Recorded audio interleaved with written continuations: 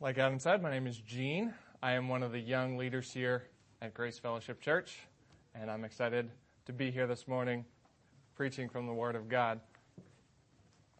A few logistics. If you don't have a Bible, a pen, or an outline, just raise your hand, and Becca would be happy to get you that.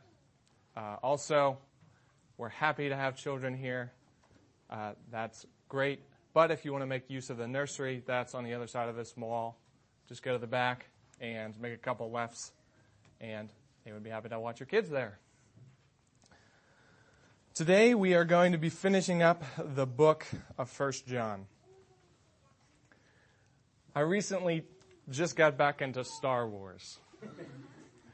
The Crowells were kind enough to let me borrow their entire saga, and I watched it for the first time since my childhood. If you've seen the first 3 episodes, the prequels, you've seen one of the main characters, Anakin Skywalker, grow and change and make decisions that eventually lead him to the dark side. He turns from good to evil and becomes Darth Vader. One thing that caught my attention as I watched the saga this time around is how sure of himself Anakin is in the prequels. He seems to always be saying, I will do this thing or that. I promise you. He promises that things will be different or that he won't fail again. He even promises that his wife won't die in childbirth. Whatever it is, he acts like he's certain that he knows his promises will come true. And friends, though I don't suggest imitating Anakin and going to the dark side, as Christians, there are a few things that we know. There are a few promises that we know will come true because they're promised to us in God's Word. One of the promises that we're going to look at today is we know that we have eternal life in Jesus Christ. To give you a roadmap for where we're headed, we are going to be first considering what we know about this promise, followed by evidence that we know. We're going to talk about the 3 tests that we've been seeing all throughout 1 John. And then finally, how knowing this promise should change us. Okay, I'm going to read the passage now. Like I said, we're in 1 John 5, starting at verse 13. If you're using a church Bible, it's on 662. I write these things to you who believe in the name of the Son of God, that you may know that you have eternal life. And this is the confidence that we have toward him, that if we ask anything according to his will, he hears us. And if we know that he hears us in whatever we ask, we know that we have the requests that we have asked of him. If anyone sees his brother committing a sin not leading to death, he shall ask, and God will give him life. To those who commit sins that do not lead to death. There is sin that leads to death. I do not say that one should pray for that. All wrongdoing is sin, but there is sin that does not lead to death. We know that everyone who has been born of God does not keep on sinning, but he who is born of God protects him, and the evil one does not touch him. We know that we are from God, and the whole world lies in the power of the evil one. And we know that the Son of God has come and has given us understanding, so that we may know him who is true. And we are in him who is true, in his Son, Jesus Christ. He is the true God and eternal life. Little children, keep yourselves from idols.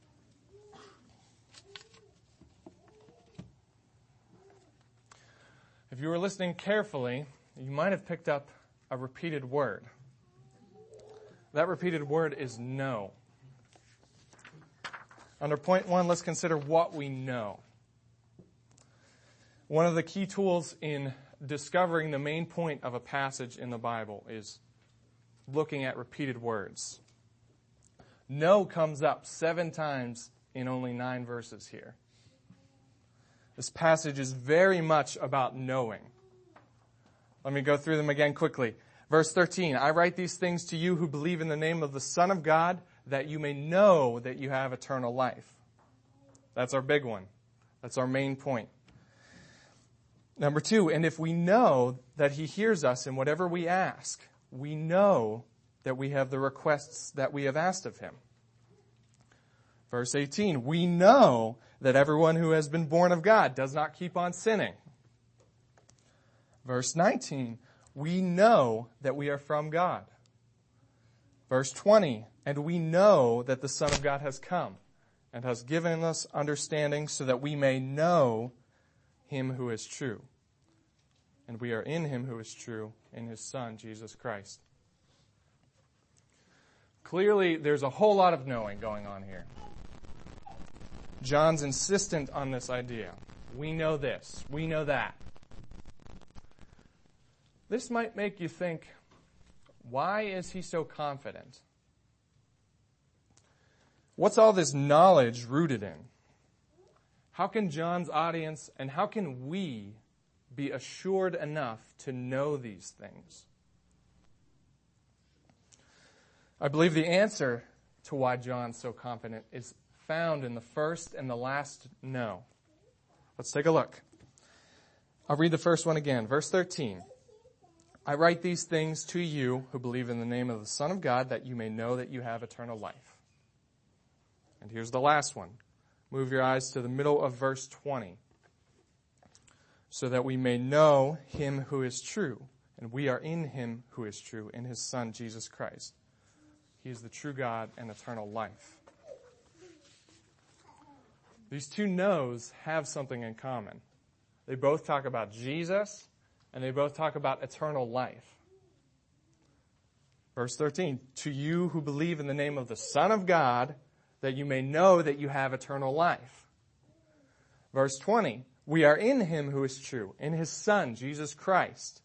He is the true God and eternal life. John has bookended this idea of knowing in this passage with Jesus, eternal life, and Jesus, eternal life. Why is John so confident? Why does this matter? John is so confident because his confidence is rooted in Jesus. The assurance that we have in the Christian life is solid because of Christ. I was out to dinner with my aunt and uncle a couple years ago at this point.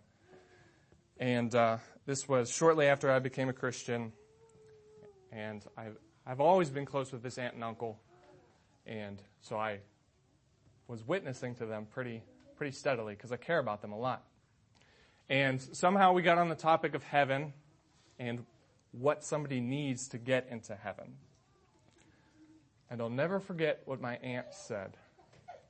She leaned over the table and said in a whisper, I don't think anybody really knows. Of course, I had to jump right on that and say, Aunt Monica, I know I'm going to heaven because of the shed blood of Jesus Christ. It's told me in God's Word. And it's the same for you. If you have placed your faith in Christ and his sure blood of the cross, you have eternal life. It's right there in verse 13. I write these things to you who believe in the name of the Son of God, that you may know that you have eternal life. Embrace what the Bible says here and know it.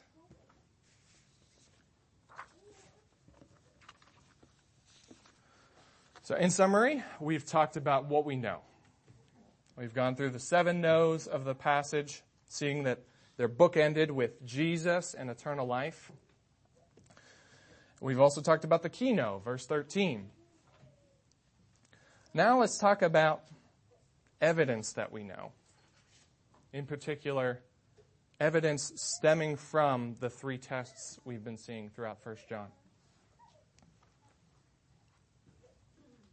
As a reminder, the three tests are the obedience test, the love test, and the confession test.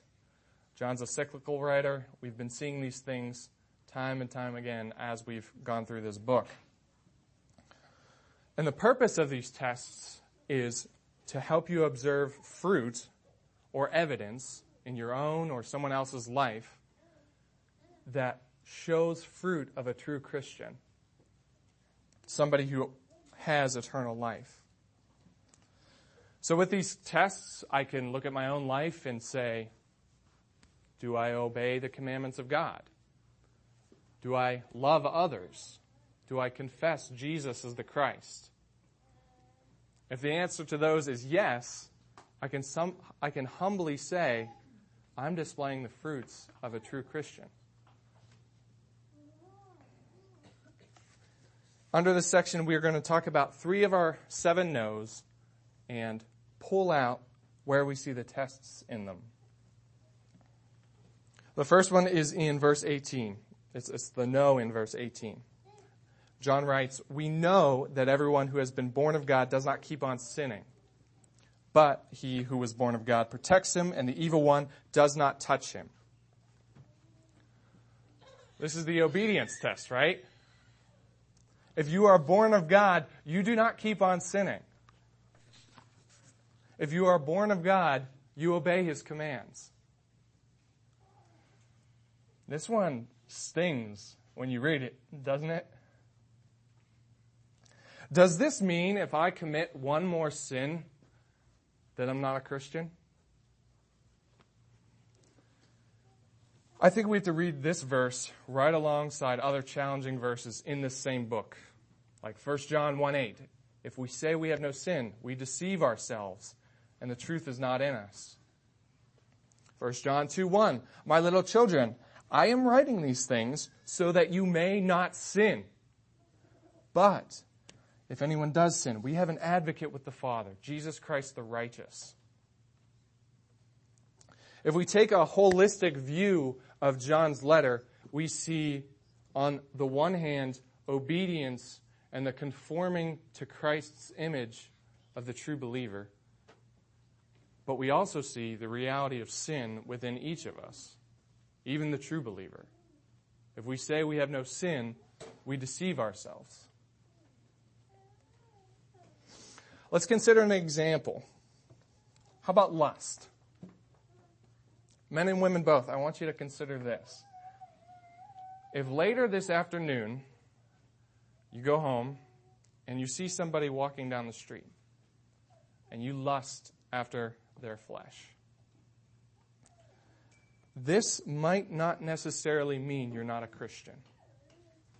That sin still separates you from God.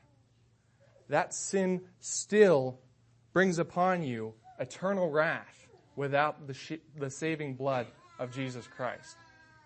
But the fact that you sinned one more time does not necessarily nullify your Christian faith. However, let me give you the more serious case.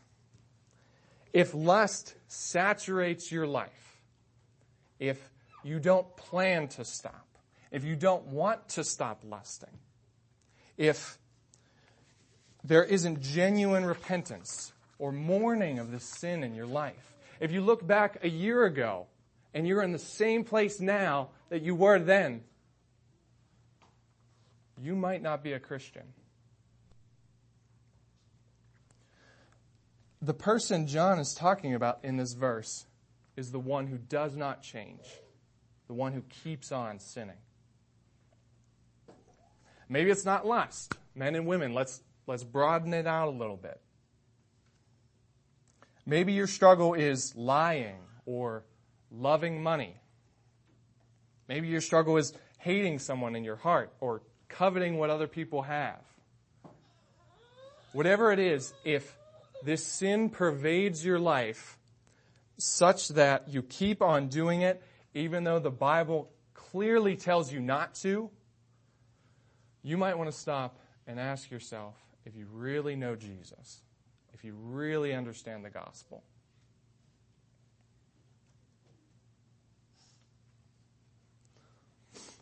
I just did a whole lot of beating down. Let me do some building up. If you struggle with one of these sins or another, and there exists in you a fight against sin, that's a really good thing. That's a sign that God is at work in you by His Spirit, transforming you into the image of Christ.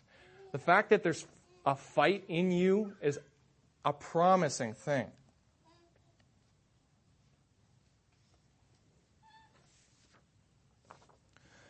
So in summary of that test, we've seen that we know those born of God do not keep on sinning. And consistent with the whole letter, we've seen that there's a difference between a Christian who fights sin and a Christian who, and somebody who may claim to be a Christian who keeps on sinning.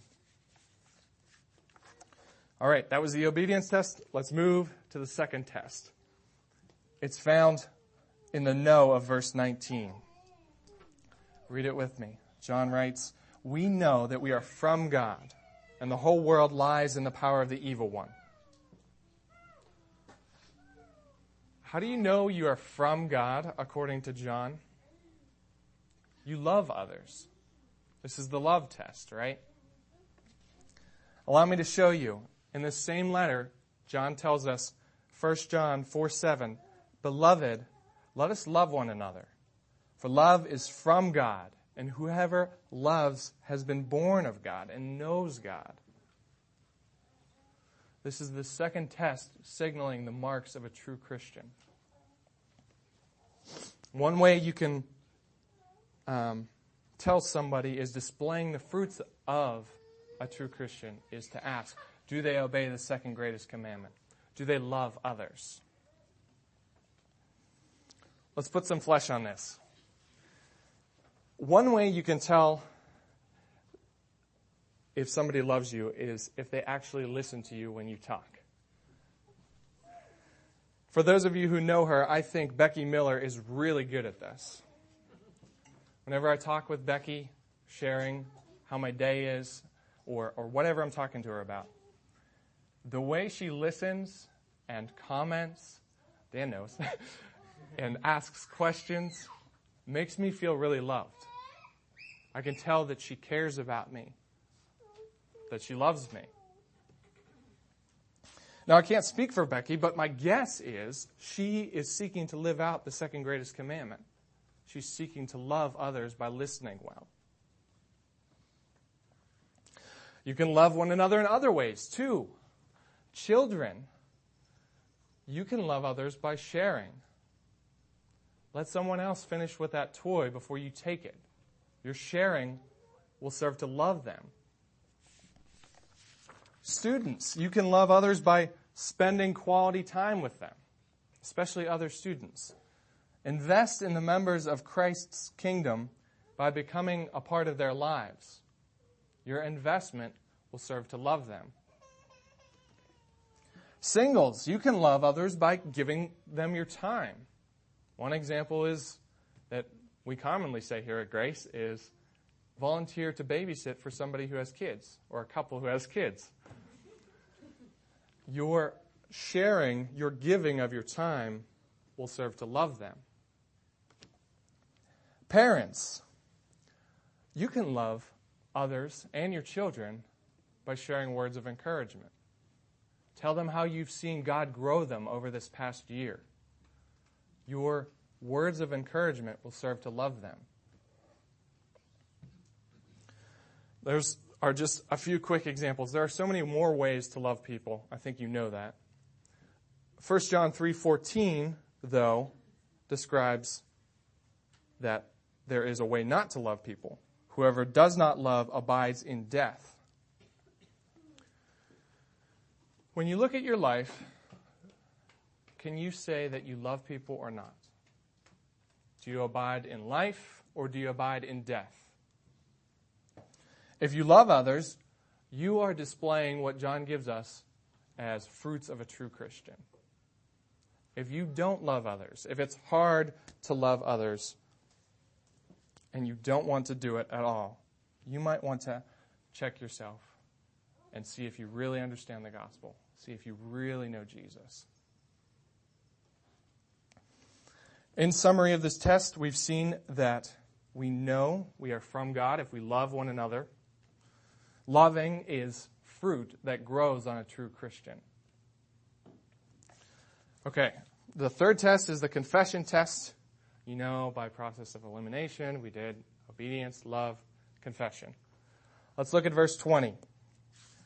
It says, "And we know that the Son of God has come and has given us understanding." Here, John is confessing that the Son of God has come. Jesus, that guy who came, he was the Son of God. He's confessing Jesus as the Christ. Apply this test to yourself. Do you confess Jesus as the Christ? Do you confess Jesus as the one who was promised from God to save his people from their sins? I know that in my own life, when I meet somebody new, and I get an inkling that they might be a Christian, I usually don't find it very hard to talk about God or to admit spirituality or the fact that I believe there is a God. Where it gets tricky for me and uncomfortable for me is when you bring the J word into it. When it comes to confessing Jesus, that name. And this is a sin I need to continually repent of. It's hard for me to take that extra step and say that Jesus is the Son of God. I love Jesus. Without Jesus, no one is going to be in right standing with God. You can't just be about God and forget Christ. Christ is God. And like I said, that's something I need to fight against. By God's grace, I want to fight and confess Jesus as the Christ. And if you show this same confession, this repeated confession that Jesus is the Christ, Jesus is the Christ, to yourself and to others, you're displaying fruits of a true Christian. However, if you're just confessing that, if you're just mouthing the words because that's what you're supposed to do, if there is no fight in you to confess Jesus as the Christ, again, it might be time to stop and think, do I really understand the gospel? Do I really know Jesus?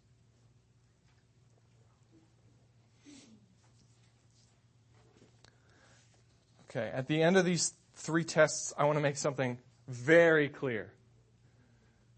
These tests, passing them over time, does not give you eternal life. It does not gain you eternal life with God. Passing these tests over time is merely evidence that you already have it. So in summary of section 2, we talked about the 3 tests that we've been seeing, kind of as a closing to the book, if you will. We found 3 tests amongst 3 of the no's. Now let's consider how knowing should change us. Further application. If we know, verse 13, if we know that we have eternal life in Jesus Christ, how should that change us? How should our lives be different because we know this promise? Let me give you one application. The application is, we should pray for the salvation of those with the promise. And for that, let's reread verses 14 through 17. Beginning at 14, and this is the confidence that we have toward him, that if we ask anything according to his will, he hears us. And if we know that he hears us in whatever we ask, we know that we have the requests that we have asked of him. If anyone sees his brother committing a sin not leading to death, he shall ask, and God will give him life to those who commit sins that do not lead to death. There is a sin that leads to death. I do not say that one should pray for that. All wrongdoing is sin, but there is sin that does not lead to death. Notice 2 lines in this section. They both contain the word ask. Verse 14, if we ask anything according to his will, he hears us. Connect that with verse 16.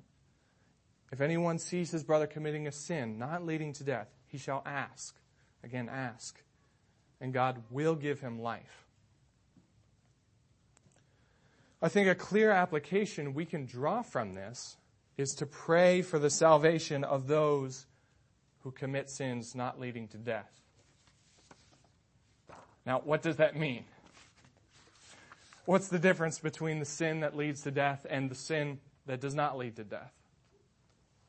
Good question. I think in Scripture there are things that we are sure of, like verse 13. We know that we have eternal life in Jesus Christ.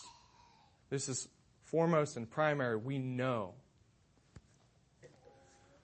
Some things are a little bit trickier, like what the sin of leading to death really is, what the sin not leading to death is not or is. Allow me to humbly share with you what I think the text is telling us here. During the obedience test, we talked about lust, right? We talked about the guy who keeps lusting. He doesn't plan to stop. There's no mourning of that sin in his life, etc. We also talked about the other man, the one who struggles against his lust. He hates his lust. He wants to rid that sin of his life. There's mourning over the sin. There's progress. There's sanctification. With that in mind, which we got from other parts of John's letter, I think what John is saying here in verse 16 is the sin leading to death is the sin of the first man. Excuse me. The sin leading to death is the sin of the first man. Yes. The sin of the unrepentant man. The sin of the one who keeps on sinning.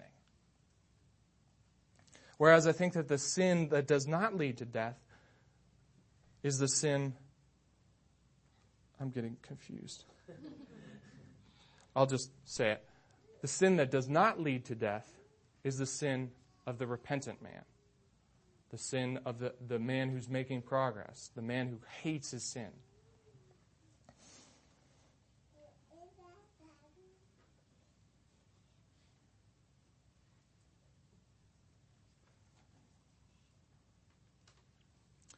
Now let's consider one more thing that John tells us here.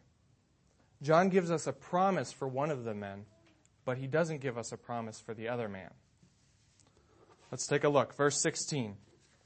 If anyone sees his brother committing a sin not leading to death, he shall ask, and God will give him life to those who commit sins that do not lead to death.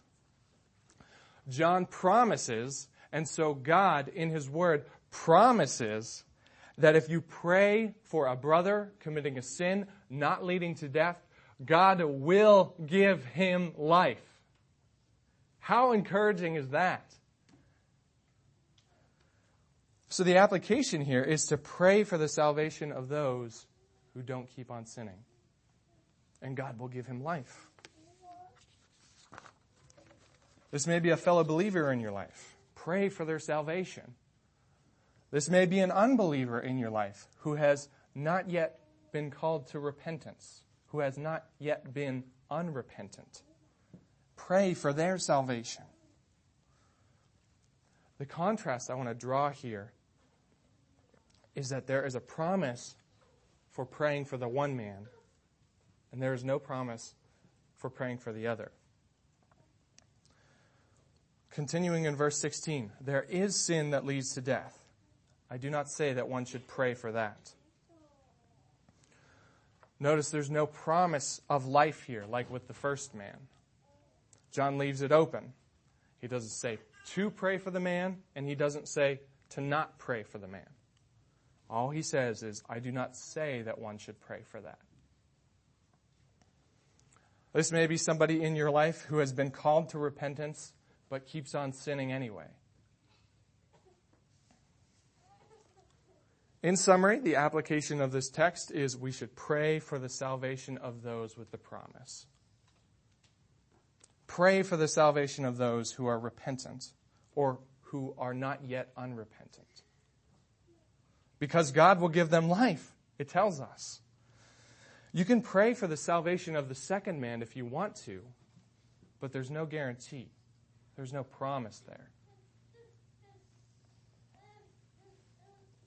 Finally, let's consider the gospel. We know that we cannot save ourselves. We know that Christ alone has saved us through his death on the cross and his resurrection to life.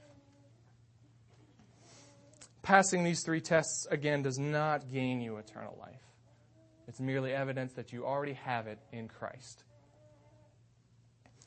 In other words, if you really understand the depths of your sin and you really grasp from the Scriptures the grace that we've been given, the magnificent grace awarded to us in the death of a pure sacrifice in Jesus Christ, you'll want to pass the tests. You'll want to obey God's word. You'll want to love others. You'll be jumping out of your seat to confess Jesus as the Christ.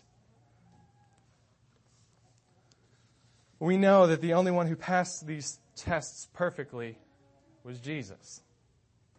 But he was killed on a tree, despite passing them perfectly. Trust in Jesus and in the surety of his shed blood, and proclaim with John and with me, verse 13, I have eternal life. In closing, I'm going to bring it back to Star Wars. If you're a Christian, you can be as sure as Anakin is in Star Wars. But your certainty is rooted in something solid. Your certainty is rooted in this book, God's Word. It's not rooted in yourself like Anakin. You know you have eternal life in Jesus Christ because the Bible tells you so. And I would take the Word of God over Darth Vader's any day. Let's pray.